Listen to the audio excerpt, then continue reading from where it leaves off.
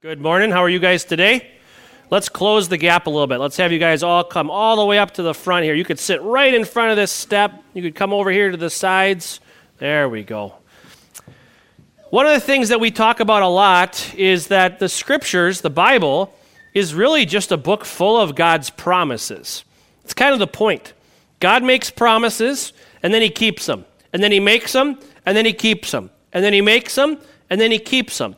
And what happens when we see God keep his promises over and over again is our faith grows.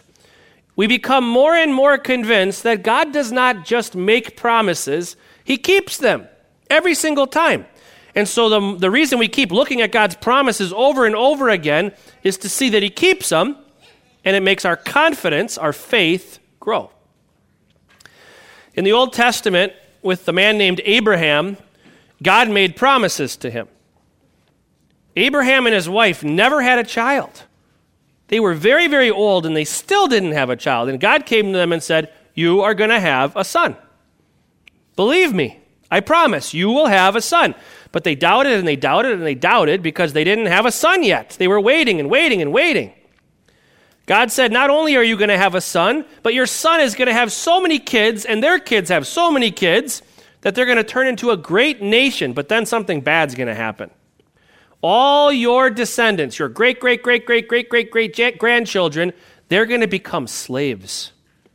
They're going to become slaves in Egypt. But I promise, I will bring them out of Egypt and bring them to a land of their own. And I will give them this land to be their own land. I promise. Our Old Testament lesson today was God keeping that promise. He had brought them up out of Egypt, all of Abraham's great-great-great-great-great-great-grandchildren. They were living in Egypt as slaves. God brought them out of Egypt. They walked through the Red Sea on dry ground, but then they were in a desert. And you know what there's not a lot of in a desert? Water. And guess what? It took 3 days for them to say, uh-oh. Where are we going to get a drink? Where are we going to get water from? This is terrible. You know what they had forgotten? God's promises. They had forgotten that God promised to bring them out of Egypt and give them a land of their own to live in. If God allowed them to die of thirst in the desert, would God be keeping his promise? No. If God allowed them to die of thirst in the desert, he would be breaking his promise, and our God does not do that. He does not break his promise. But the people forgot God's promise. And so they doubted. And they said, what are we going to drink? And then there was water, and it was undrinkable. God made the undrinkable water drinkable.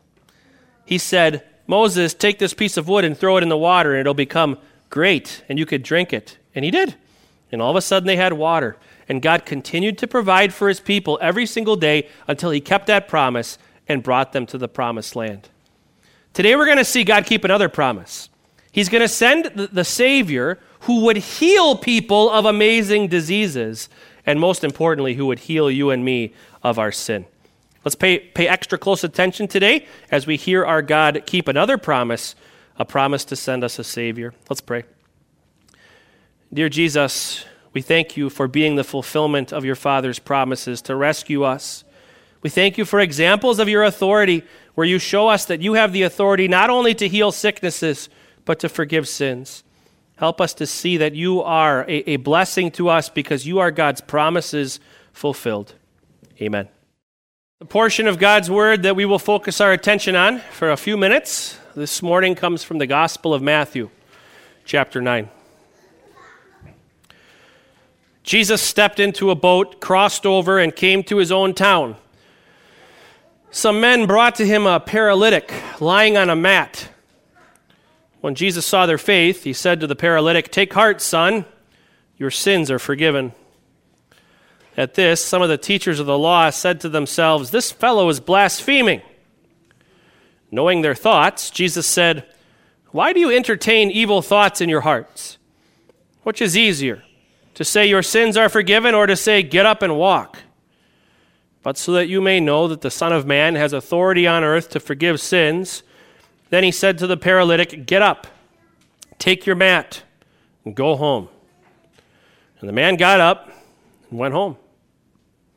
When the crowd saw this, they were filled with awe, and they praised God who had given such authority to men.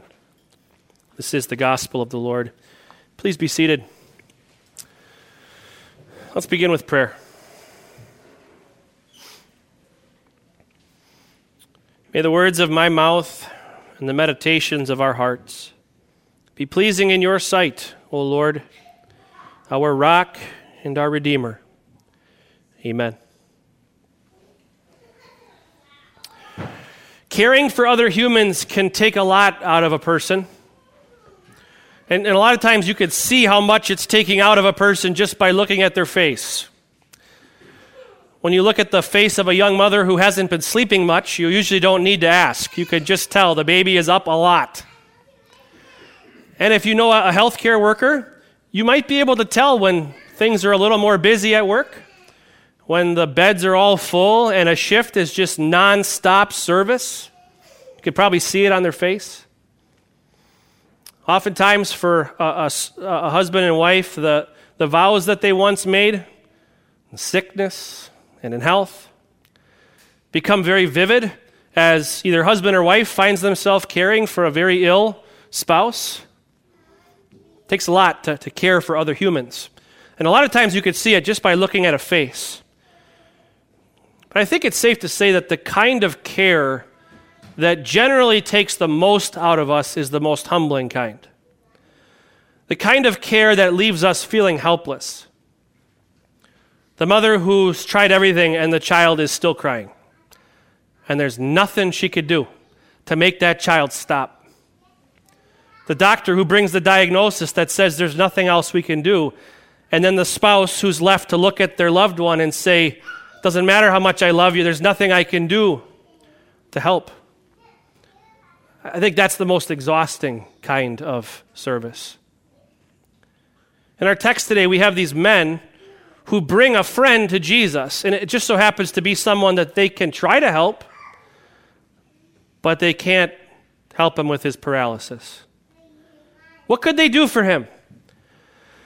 Make sure he had food to eat, water to drink, try to make him as comfortable as possible, I suppose, as they carried him on his mat from place to place.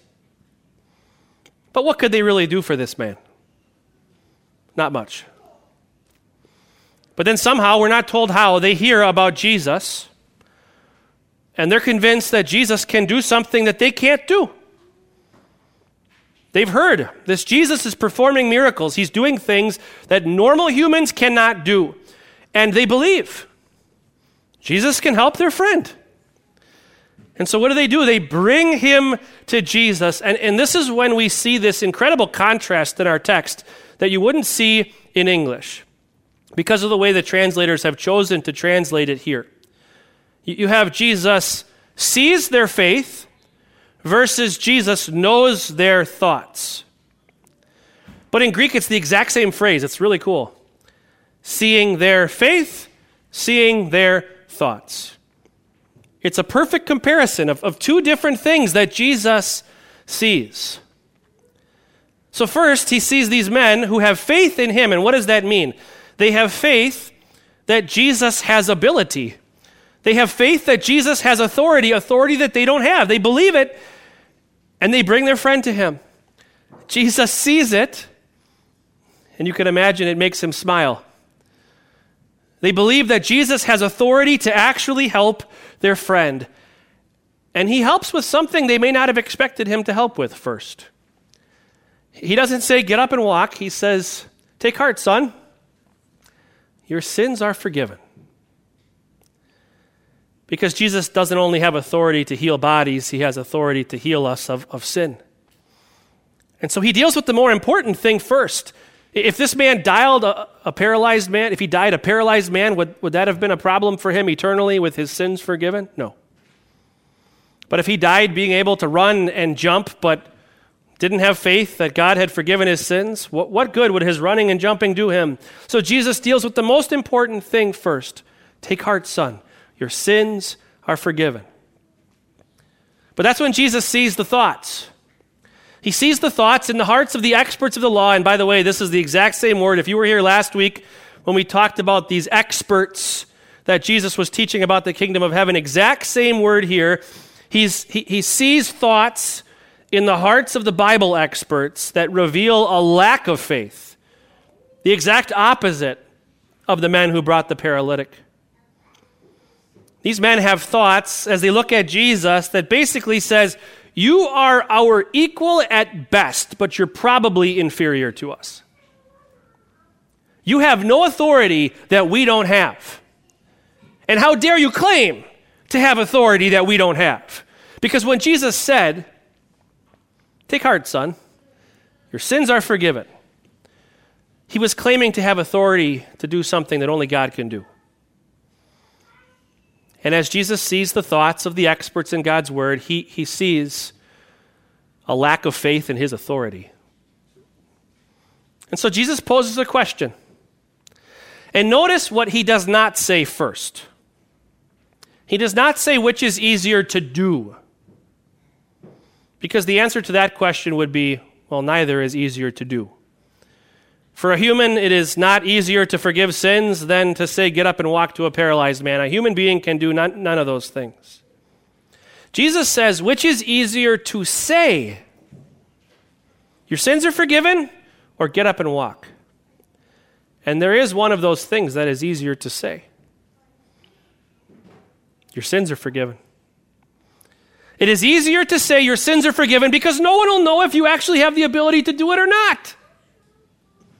How could they?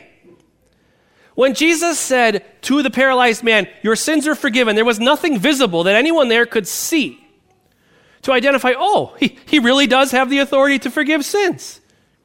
But if Jesus says to the paralyzed man, get up and walk, everyone will know instantly whether or not Jesus actually has the authority to do what he says. And so that is far harder to say. So Jesus posits this comparison, saying, well, what do you think? If I could tell the man to stand up and walk, and he does, what does that say about my authority to forgive sins? You tell me. And so he looks to the paralyzed man and he says, get up, take your mat, and go home. And he does. Instantly proving what? Jesus has authority. Absolutely, undeniably. The men who brought their paralyzed friend, they had faith in that. They believed Jesus has the authority to do something we do not have the authority to do. And these experts in God's word, they had thoughts which revealed they did not believe that Jesus had this kind of authority. If Jesus were to look into your heart today, into my heart today, what would he see? Would he see faith? Or would he see thoughts? Would he see faith that clings to his authority and to his authority alone? Or would he see thoughts that reveal the opposite? In our Bible study this morning, we focused on the difference between the law and the gospel, which sounds like a good Lutheran thing to focus on, right? The fact that we always want to understand the difference between the law and the gospel. Well, we identified something this morning that is very applicable to this point. Do you have faith in Jesus' ability to completely forgive your sins, or do you have thoughts that you are somehow playing a role?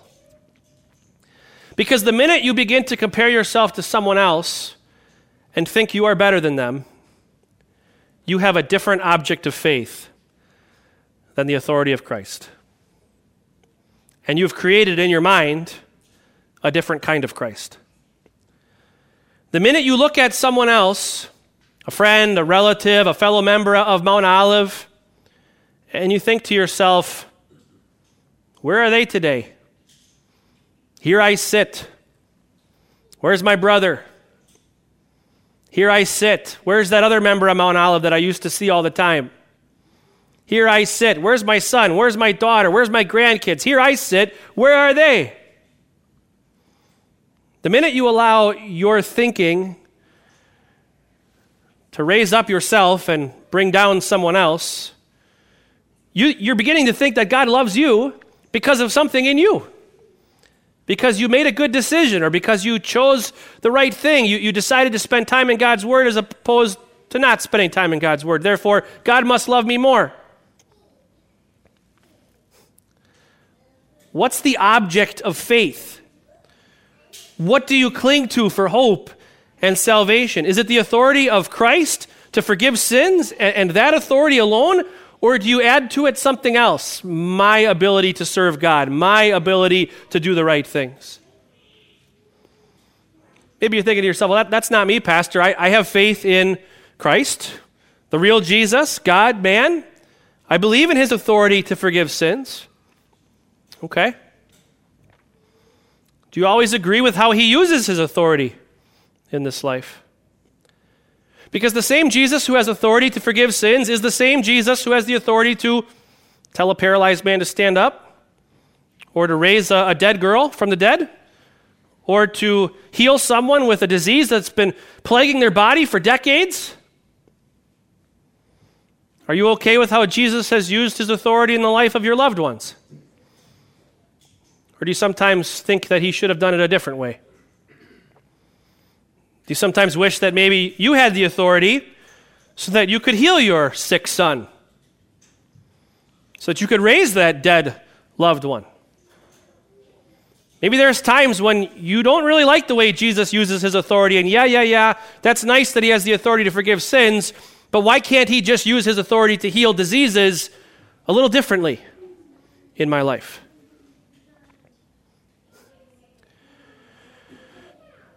In this text, there's this comparison in front of us. A comparison of hearts that cling to Jesus in faith and cling to his authority and to his authority alone, and hearts that cling to something else. And I think sadly we have to acknowledge sometimes our hearts cling to other things. Our hearts don't always cling to Christ and to his authority alone. And this is why this section of Scripture is so important.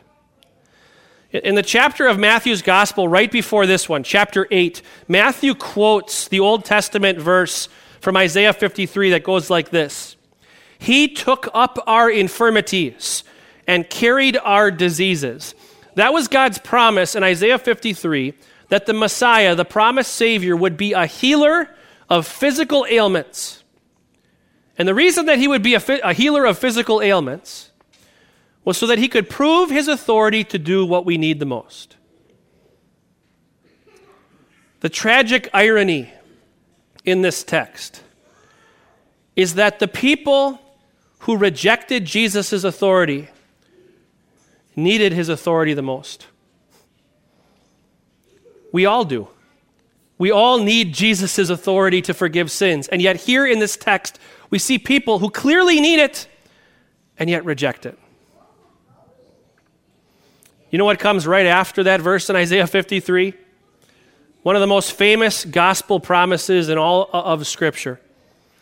"Surely he took up our infirmities and carried our diseases, yet we consider him stricken by God, smitten by him, and afflicted. He was pierced for our transgressions. He was crushed for our iniquities.